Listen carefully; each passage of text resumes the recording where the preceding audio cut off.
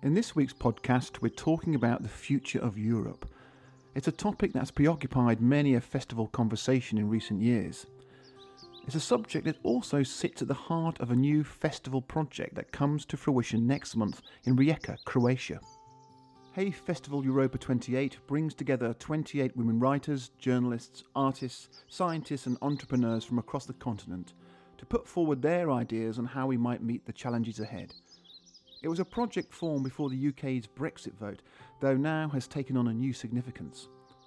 Our Europa 28 anthology was released in May, and all 28 contributors will be joining us live and online the 6th to the 9th of October in a one-off free festival that will explore these ideas more deeply. Coming up, we'll offer a flavour of what's to come and hear from 4 of the people taking part. British social activist and author Hilary Cottam, Scotland-based Bulgarian-born writer Kapka Kasabova, Danish novelist and former UN officer Jana Teller, and French novelist Leyla Slimani, along with Turkish writer and campaigner Elif Shafak. But first, a short introduction to the project from editor and translator Sophie Hughes. Why must we rethink Europe's future? The relation between how Europe is seen and how it is experienced is more tenuous than ever. Hey Festival Europa 28 is a space beyond Europe's traditional centres of power, in which 28 women writers, journalists, artists, scientists and entrepreneurs from across the continent share their visions for the future of Europe. Sophie spoke with 3 of the project's contributors at Hey Festival Wales last year, Hilary Cottam, Kapka Kasabova and Jana Teller. What I do believe also is successful, but again people are not quite aware that is that we all have our differences in each corner of Europe. Even within each country there are a lot of differences, across borders there are differences, and nobody has tried to make us one, but to make us cooperate with all our differences. And actually Europe is a tremendously successful project, but that narrative isn't sold, and that's our fault. Okay. I have another question. I may just ask it to you now, actually, while we're still here. In your text for the anthology, which is fantastic, it's about Jana's dream for Europe, and she imagines Europe as a house. And in that house, there's various different areas, and one of the components of this house is that it's a house of variations.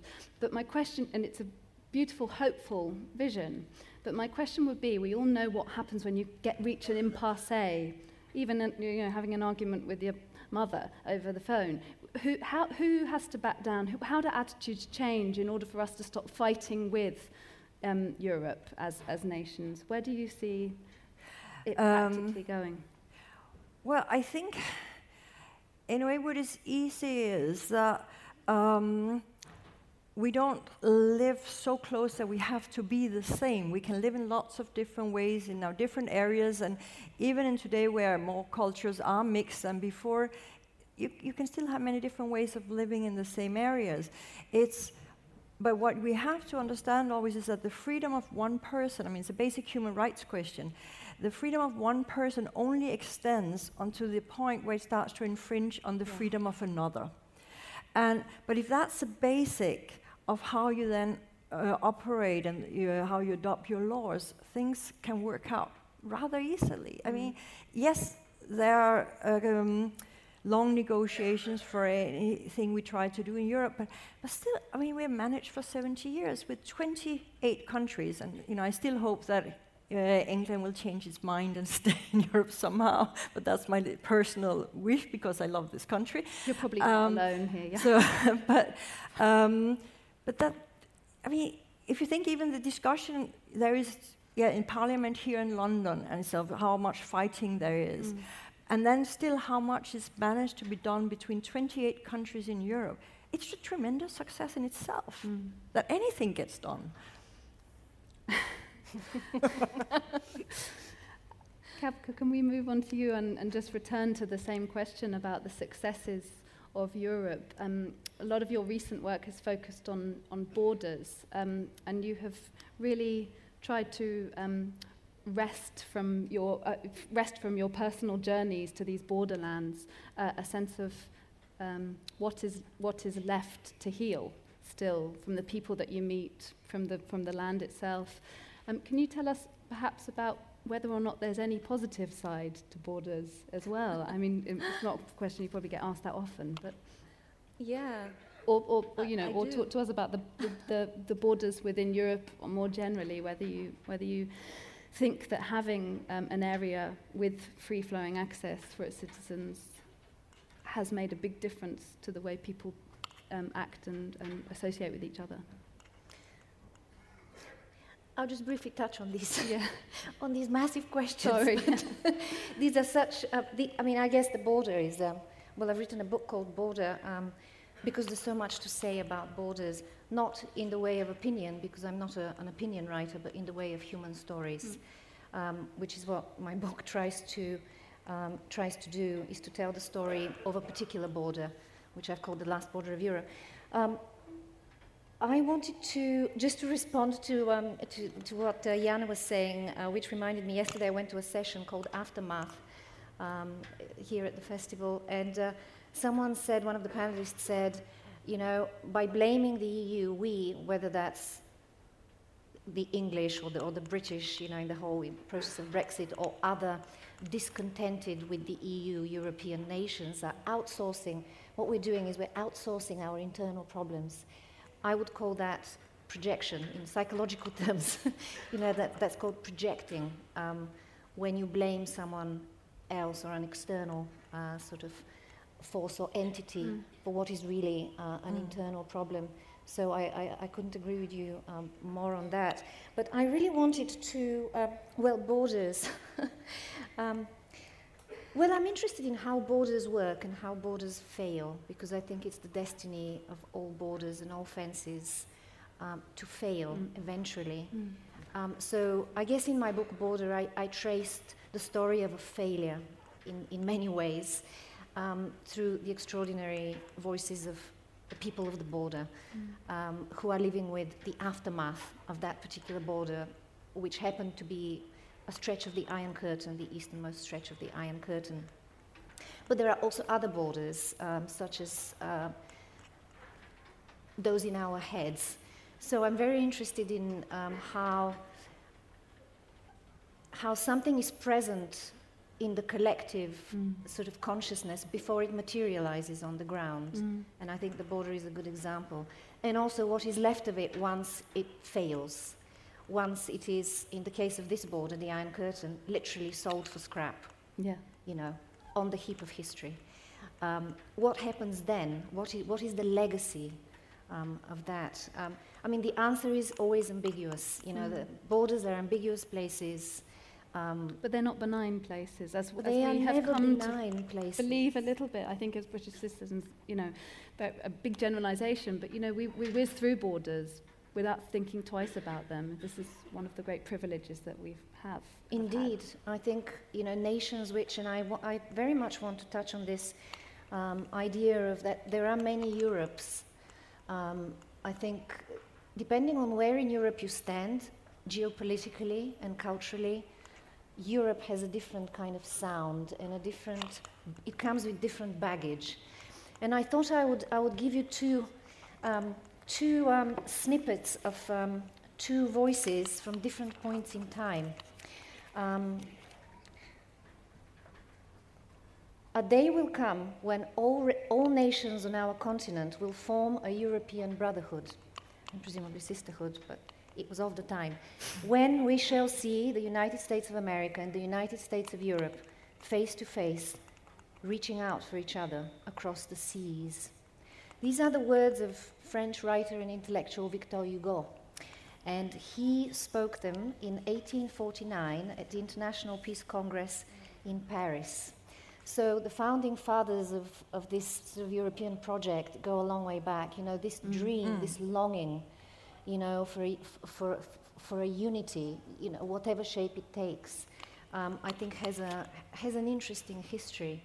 And I also want to read you something else. When they arrived, I recognized one who was a local boy. He was in the same class as my son at school. I was with my neighbor and her 14-year-old boy in my kitchen then. She grabbed him to protect him. They hit me with a gun. So I lay on the floor and watched how they pulled them apart and forced the gun into my neighbor's hand and made her stick the barrel of the gun down her son's throat. I screamed. When I came to, I was lying in a small pool of my own blood. My flat had been ransacked and completely destroyed. I don't know what happened to my neighbor. This is a survivor of the war in the former Yugoslavia, 1992.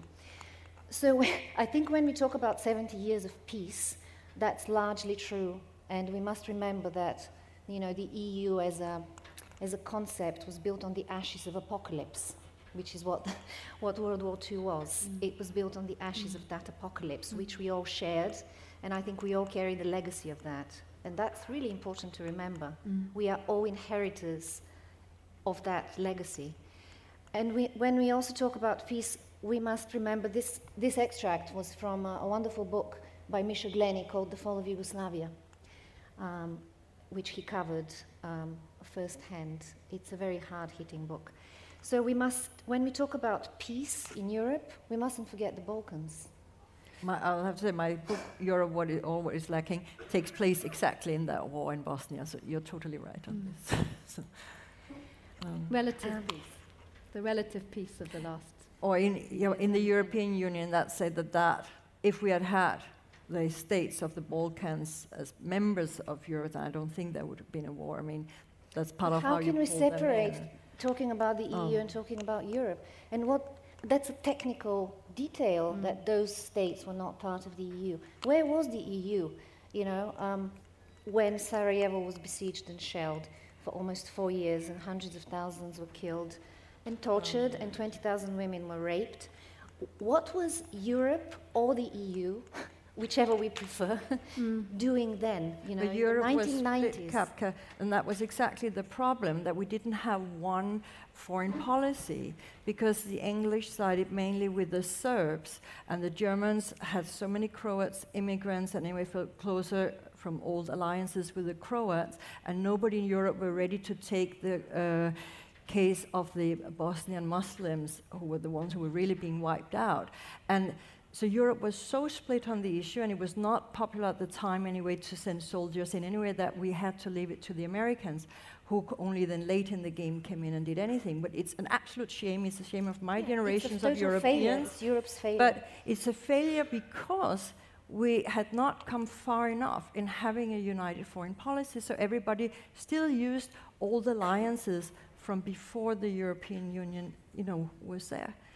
We are further now, because of that failure, we are further now towards one foreign policy. But then you get resistance towards it because people don't understand exactly that that's the purpose of it. The purpose is not to say nobody can have their own ideas about life in their countries, but it's that we can intervene as Europe and not depend upon the US or China or India, today. Let's hope we never get tested like this again. Well, that leads me to another question. Hilary, I'm going to come to you next to ask you about the not the failures, but what we see as Europe having done for us and continuing to do for us. But Kapka, I've read a line of your work which says, war begins with division. Who has a future? Those who don't get caught up in war again. So in a way, what Jana is saying is if we learn from our past differences, from our mistakes, then we can lead towards a future of Europe that could work, that could prevent this from happening. Do you see that, at least, as a possibility? It is always a possibility. Yeah. I think there is unlimited potential to do things differently. And how do we keep that message of remembering the past, remembering past wars, remembering what's gone wrong within a collective consciousness? I suppose, well, it's a big question, isn't it? I mean, I guess my work is dedicated to keeping that memory, but also keeping the future open. And it's about as much the living as the dead. And I don't think, and we're connected, the living and the dead are always in conversation. And I guess the only way to do things differently is to be, perhaps, just work on our own awareness of. We're talking about Europe here, and I think parts of Europe are not necessarily aware of other parts of Europe. So the Balkans are a good example. We had this yesterday. Kapka had a discussion with Stig Abel that you'll be able to listen to, and I really recommend that you do, on the BBC.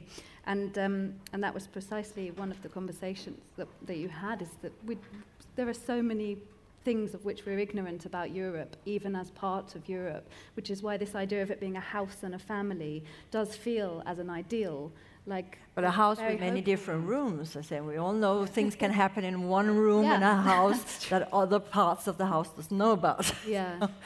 Or the borders can come in handy. Yes. So we can close the door for a moment. Can be a good thing. I mean, it's not just you said, Captain, there's many Europes, but there's also many Britons, and that's one of the challenges we're facing now. We haven't recognised that and sought to understand it amongst ourselves.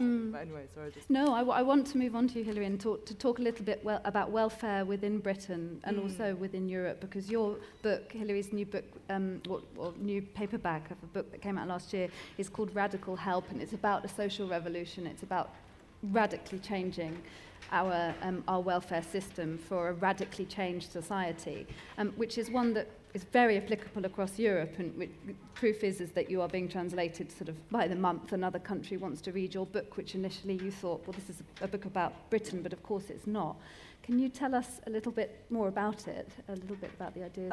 Yes, I mean, Radical Help is a book about how I think we should reform the British welfare state, and the argument in the book is that because our society and our economy has changed so much, these once brilliant systems that we had designed at the end of the Second World War are not so brilliant now. So, for instance, we have a health service designed around curing contagious disease, but 70% of the sort of expense in the health system is actually on people with chronic conditions, and we know that we can't be well taken care of in those industrial systems. And I look at work and I look at family and so on, and think about how could we go back to that original post-war vision and reinvent it for our time. So the book is a book of stories of people that I've worked with all across Britain, building new models of what a welfare state could be like, which, you know, tens of thousands of people have used.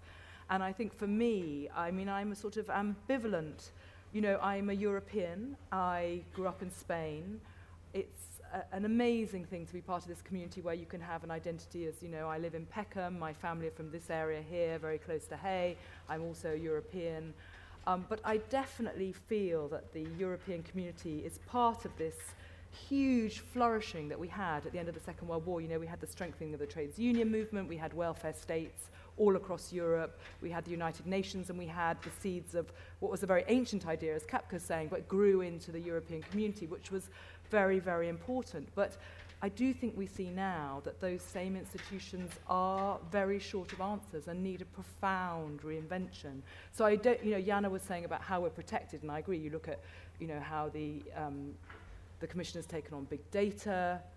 We think about how those of us on the left in this country have always tried to kind of ally with Europe because they protected the basic rights of workers across Europe, which through many governments we would have lost, and that's one of the kind of terrors, I think, of what might happen here with Brexit.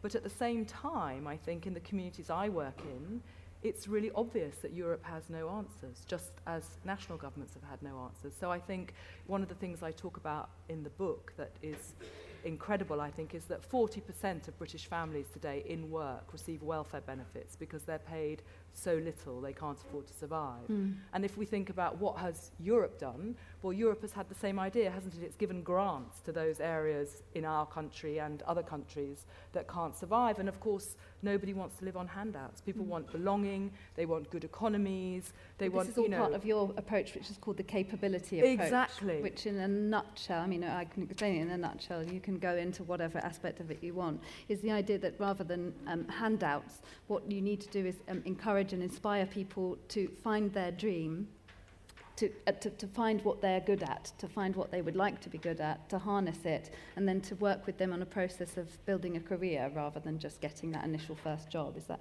Well, that would be a good example in work, yes. I mean, my sort of broad shift is that we've got a post-war system which manages us, meets our needs, which is really important, manages us. But what we really need are kind of now 21st century systems that support us to grow the capabilities we need to thrive in this century. So we need the ability to work, to learn, to have good health. We need the ability to connect, which is why Europe is such an important idea, because you can't think of a single 21st century problem that doesn't need really kind of broad international connection. But then we need to reimagine Europe, because it's clear that what we've got is not going to kind of sort those problems out for and us what either. struck me as interesting about the book is that you talk about relationships and connecting, and what would have been 30 years ago, two words that went together. It now seems that actually our connection through the internet, through the technological revolution, is actually in some way hindering our relationships at a local level. And can you tell us a little bit about how those two things connect? Because part of what you want to do is revolutionize by harnessing and tapping into the possibilities that technology can afford us in order to build relationships, which is something that maybe perhaps we're failing to do. And you talk about it a little bit, Jana, as well, about maybe in a future Europe we wouldn't all be at our laptops all day long. Oh, that's Yeah, beautiful. well, But I mean, I have very much as human beings are, I mean, what is the purpose of being alive? And where do we feel most alive? We feel alive when we use our senses. When we either hear something, we see something, we feel something, we smell, we taste, we really think something ourselves. We don't feel alive through the eyes of the other, even though that has become today's success criteria. Get as many eyes on you or on your screen, then you're so-called success. But it's a passive thing. Others see you, but you are not alive. You're not the one doing the seeing, the doing. And that's, I think, what the screen has taken away. All these technologies, they reduce our intake or our use of our own senses, our own being alive. It's a great tool for connecting with people who are far away, but it takes us away from the present moment, and the present is where we are, again, feeling alive. But if I can come back to this, because I mean, in my book I've got a big story about technology, which is that, we are definitely undergoing this revolution, and it's changing our economy, it's changing our societies, our families, our bodies, our minds, and that's the big reason why we need to kind of rethink our social systems. But at the micro level, just as you're saying, Sophie, it's also having an impact. So we know that loneliness, for instance, is the biggest killer, that we feel atomized. We know it's having a kind of profound effect on adolescent mental health and so on. So as you say, the experiments and the things we design with communities are trying to kind of grapple with that. So on the one hand, one of the things we have is something called Circle, which is a way of bringing together communities of older people to support each other and provide good company, rather than somebody sending around somebody you don't really like to keep you company, but to kind of grow good company and to provide on-demand support. We have kind of new ways of finding work, which ask people, as you said, what they dream of. But then we connect people who are in and out of work in a real place, like in a pub, in a cafe, because if you ask me to connect somebody and help them, if I meet them, there's that real connection, and I'll follow them through and I'll support them, whereas if it's just an email online, I'm not likely to kind of respond. But I think the really important thing about the work is that although all the experiments are about finding new ways to connect together in exactly the way you're saying and build those real relationships, at the same time, we can use technology at the sort of back end to make those systems affordable now. So, we can run circles of, 2,000 people with 4 people and a piece of technology that knows that, Kapka needs a lift to the hospital and Jana can give her a lift. So we can completely transform the financial models, but doing that in a way that then brings people back face to face. And in a way, that's the challenge of Europe, isn't it? It's like it's not something it's so large that most of us can feel no part of, and we need a way of thinking about, we have to be part of those global networks, but how can we make Europe more real and be some kind of lived, deep, participative experience in a way that it just isn't in the communities that I work with across Britain, who are very much Brexit-supporting communities. Yes, these are the people that you mentioned in your talk, that perhaps we've had feelings, those who are pro-Remain. The question stands of, when you stand so much to lose, how could you have voted? Well, that's what people ask me, and that's what my piece is about in the collection, really, because obviously all my work is in communities that are Brexit supporting. I live and work in London. I live in I work in a car park in Peckham, a very mixed community that is very much a Remain community. And people say, but like, why are those people voting like that? They're the ones who are going to lose the jobs. They're the ones that are going to lose the grants. And I think that this goes, again, to sort of things that Kapka was talking about, which is that how do we how now in this century are we going to understand those lived experiences? I understand why, if you live in a place where all good work has gone, where there's this constant talk of these sort of big ideals and these big dreams, but it means nothing for you or your family, that you would feel kind of pain and hurt and you would rebel against that idea. But that's quite hard when we live in, there are many Britons in the way you said there are many Europes, and that's quite hard, I think, to understand. Well, this is a very practical book, but one of the practical things that you do within it is recognise that stories, human stories, just as Kapka was saying, are really at the heart of they have to be at the heart of the revolution to create social cohesion. Well, we have to know each other again. I think, because when you were talking about the sort of big moments at the end of the Second World War, and, one of the reasons that we had these huge, incredible welfare states at the end of the Second World War was because the experience of war, which cut across class and nation, made us think differently about people. There were all these narratives in the sort of 1940s before the war of the hapless poor and the kind of scroungers and all the things we see again today, and then living together, doing joint projects. So our challenge now is, because we don't want another war, although we could think that climate emergency could be the example, but how are we going to tell the different stories, get to know each other, build those relationships, because only in that way can we begin to kind of build the systems we need that will support us. Well, but I think there's something fundamental we have to address at a larger scale, because there's a reason that the real economies have fallen for most people, the real income. There's a reason people feel marginalized and need grants. And that is the financial deregulation over the last few decades, and that it has become possible for these multinational companies to operate totally outside the economy all the rest of us depend upon. Yeah. So the welfare states have been hollowed out because there's not the money to fund them that should be there. And these multinational companies, because they don't pay tax, because they set up everywhere where they can pay the very lowest to their workers, they can outcompete any local company. So people lose their jobs who would work locally, then they work then for these multinational companies that underpay them. And it's undermining every little local community. And that's nothing to do with the EU, because this is actually what the EU is fighting, or the commissioners in the EU are fighting against this. But that's that deregulation that happens over decades of the financial markets. It's no longer possible for anybody through normal physical work or just a normal job to move socially up the ladder. It's only possible if you do investments in this very abstract financial world. Yeah. And this is why I talk in my piece about how it's when somehow the abstraction or the invention of the abstract has more influence on our real world than what we do in the real world, then we're on the wrong track. And we're on the wrong track in the financial market and in technology. And it's not easy to stop, but I still believe if in Europe we stand together and work against that, we can regain control over these things.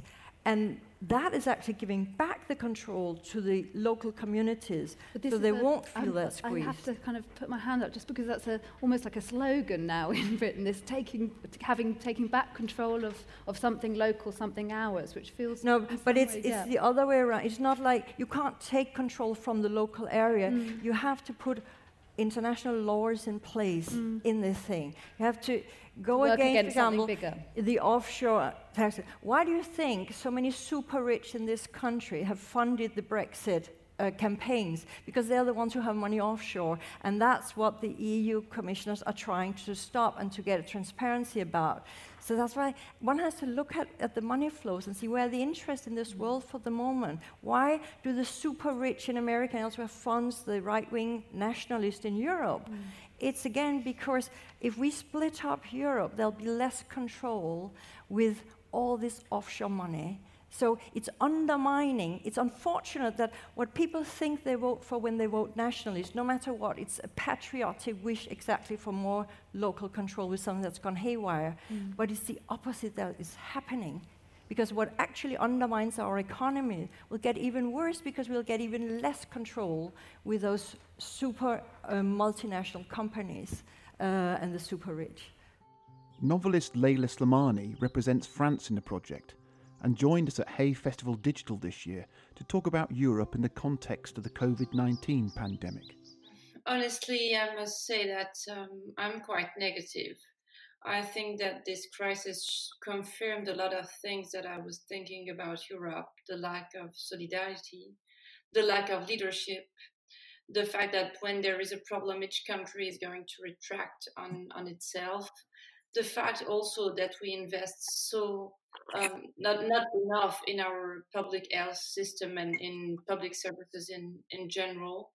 And also the rise of xenophobia. You can see today in Italy, in France, in Spain, everywhere people are pointing the migrants or pointing people from abroad, saying this is because of them that we are facing that, especially people from Asia, but also migrants in the camps in the north of France. So for me, it's just a confirmation of what I was thinking before.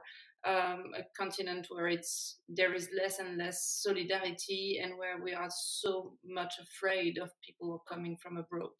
I'm going to move on to ask you, Leila, a particular question, thinking about your piece. In your piece for Europa 28, you hone in on the Mediterranean, on the sea, and what you remind us Homer called the liquid road, but that actually we are not, as Europeans, treating very much like a liquid road in our thinking. And part of what you talk about is our inability to define ourselves with and including the global south, that which is beyond the Mediterranean.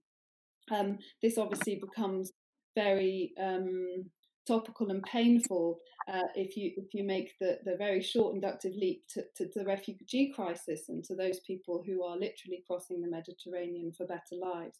And it struck me to think that last year, for the first time since 2015, the asylum applications in Europe rose again.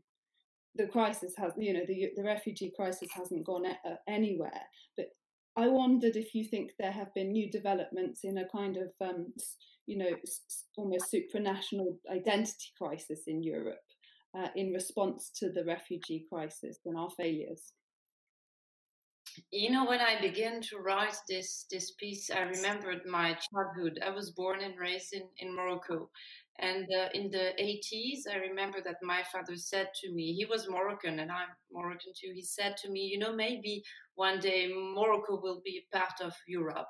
And there was this idea, it was the idea of the King of Morocco, to build a bridge between Morocco and Spain. Can you really imagine today someone saying we're going to build a bridge between Morocco and Spain? Can you imagine today that Turkey could be a real candidate for European Union? So for me, it's very sad because this is all the dreams of my childhood that I know that will never be accomplished during my lifetime. And no, I think it's worse and worse. If you look at Andalusia today, there is a rise of 2,000% of people coming in Andalusia in the south of Spain, and 60% of them are less than 15 years old.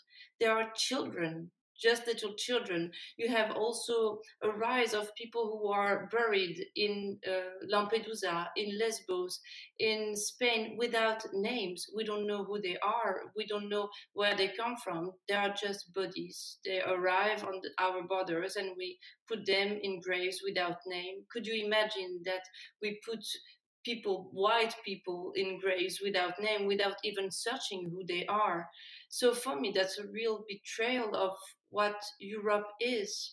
As a Moroccan, as a little girl, a Moroccan little girl, for me, Europe was the lighthouse of the world. It was not a question of ethnicity. It was not a question of geography. It was a question of values. It was a place where I could be a free woman. It was a place where I could have free speech, where I could fight for so many things.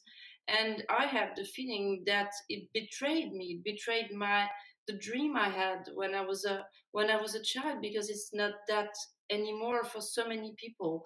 And all the people in the south who look at Europe and look up at Europe and expect so much from this European Union. They are betrayed when they are just, we have slavery in the border of Union, slavery in Libya, slavery in Algeria, in Morocco, just in front of our continent. So for me, it's really, really the biggest tragedy of our continent today. And it's not just a tragedy, is it? It's an outrage. How you can hear in your voice, and if you read anything that Layla writes, any of your nonfiction, there's a rage there, and I think a lot of us feel it. But also there's a lot of apathy. So you marked out the difference between how people see Europeanness from the outside looking in. Are we just too apathetic? Have we just become apathetic because the ideals came good? Because in a way we took advantage and we just got used to the freedoms that we enjoy. How can we engage people once more to live up to those ideals and ignore the because there are divisive discourses that are precisely harnessing that apathy? I think that maybe it's a question also of pride. I am proud to be French and to be here, and I am proud of these values I'm living with: freedom of speech, the right for abortion, and all that. We should be proud of having this, and we should want to share it. But in a certain way, we have this complex, and I speak more for French people. French people, they have this complex that you can't be proud of this kind of values because it would be a sort of neo-colonial thing. So you shouldn't say to other people, and especially in Maghreb, that you are proud of secularism or right of abortion, because there is this idea of cultural relativism. Everyone should do as he wants, but no, I believe in universality. And what is the core of Europe? The idea that some values can be universal. It's not a question of the color of your skin, of your religion, or the fact that you are white or black or woman or man. Some values are universal. They go for everyone. And we should be brave enough to fight for that. I think that people say to me, veil or rape, it's cultural. No, it's not cultural, because crime is not a culture. Rape is not a culture. This is not a culture, and it will never be. And so we should fight for what we believe in, and we should be proud of fighting for that, and not feeling ashamed because people are looking at us, telling us that we are neo-colonial, I don't know what. No, I am proud of that, and I believe in universalism of values. Turkish writer Elif Shafak has been a great champion of the Europa 28 project, saying, "Inspiring, essential, honest and deeply humane, this brilliant collection takes readers on a brave journey into our beloved continent Europe, daring to tell the stories beyond its centres of power and privilege." She joined us at Hay Festival Digital earlier this year to share her own vision for the future. And there is no doubt that we're living in very strange times, scary times.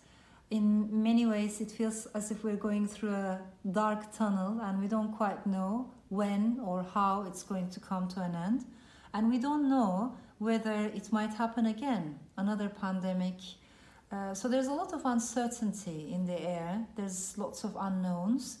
And suddenly it's almost as if nothing feels solid, nothing feels certain anymore. Even the ground beneath our feet doesn't feel solid. And at a time like this, it's very normal, it is very human to feel anxious. It's almost like an existential angst. We're living in an age in which there are lots of negative emotions, such as fear, such as anger, such as resentment, or, of course, apprehension. And these negative emotions do guide and misguide our politics, and they're also exploited by politics. So I think it's incredibly important that we're able to recognize how negative emotions have become an important part of our lives. And to a certain extent, this is very normal, because if you're really following what's happening in the world today, you will feel worried. You will feel anger, I think if you're not feeling these things, maybe you're not following what's happening.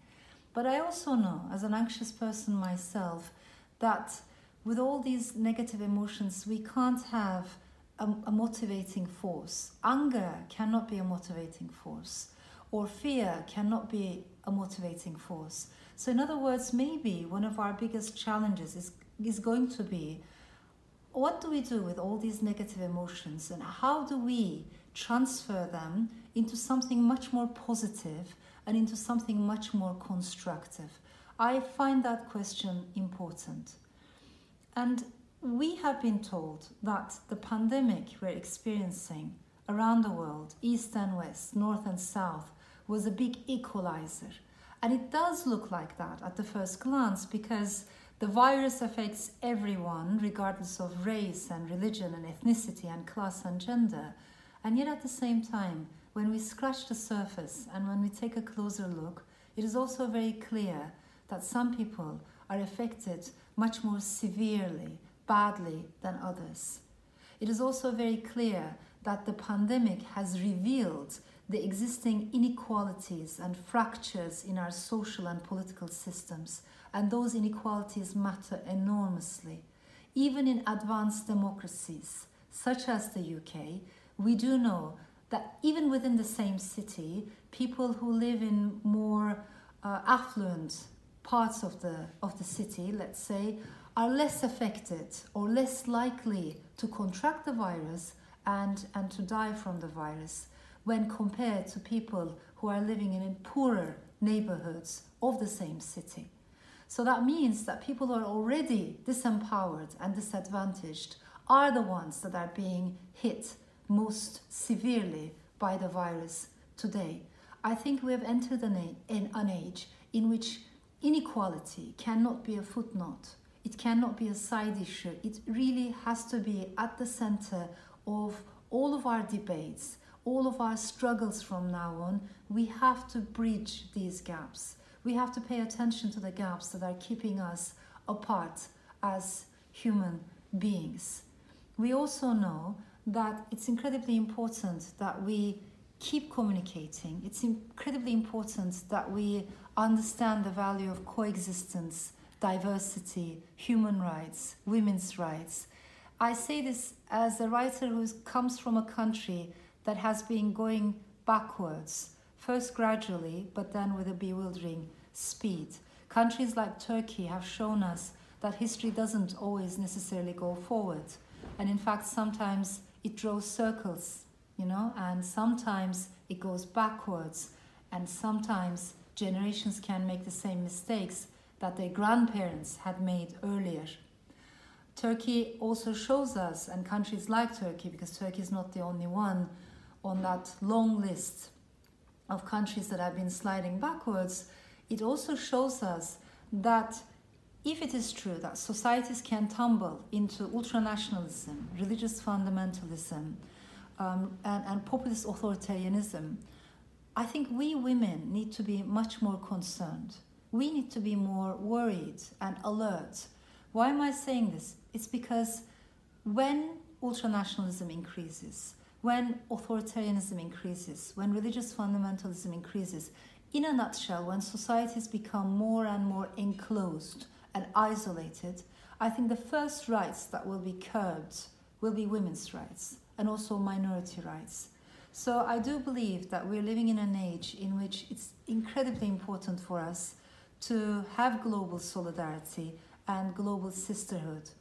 As a writer, I've heard from time to time, especially when I used to live in Istanbul, I've heard from people coming from the Western world saying to me that it was very understandable for me to be a feminist because, after all, I lived in a very patriarchal country.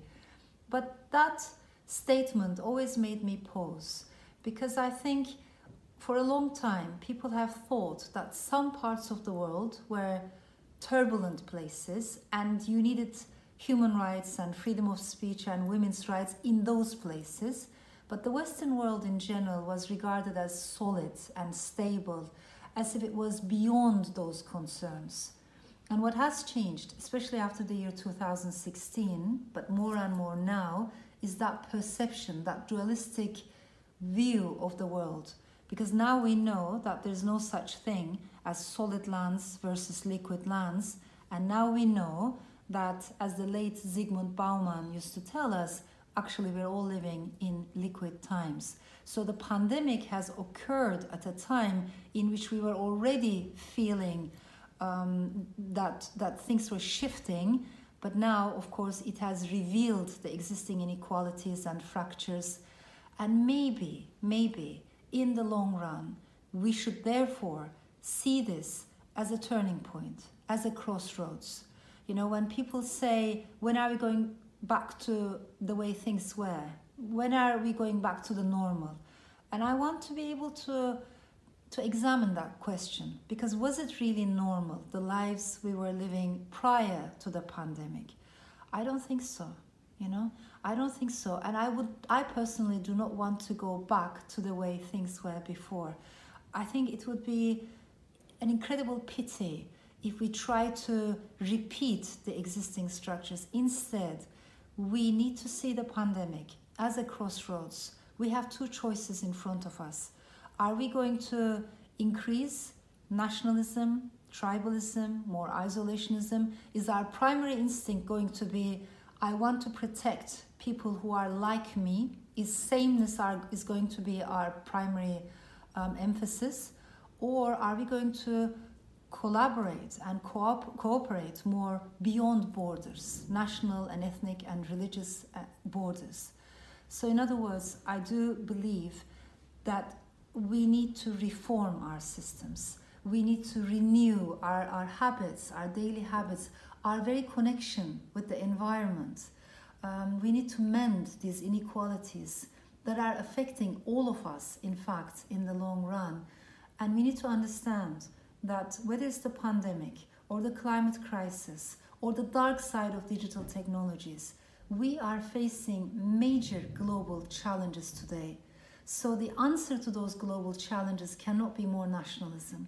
The answer to those global challenges cannot be more tribalism. I think we need an internationalist spirit right now.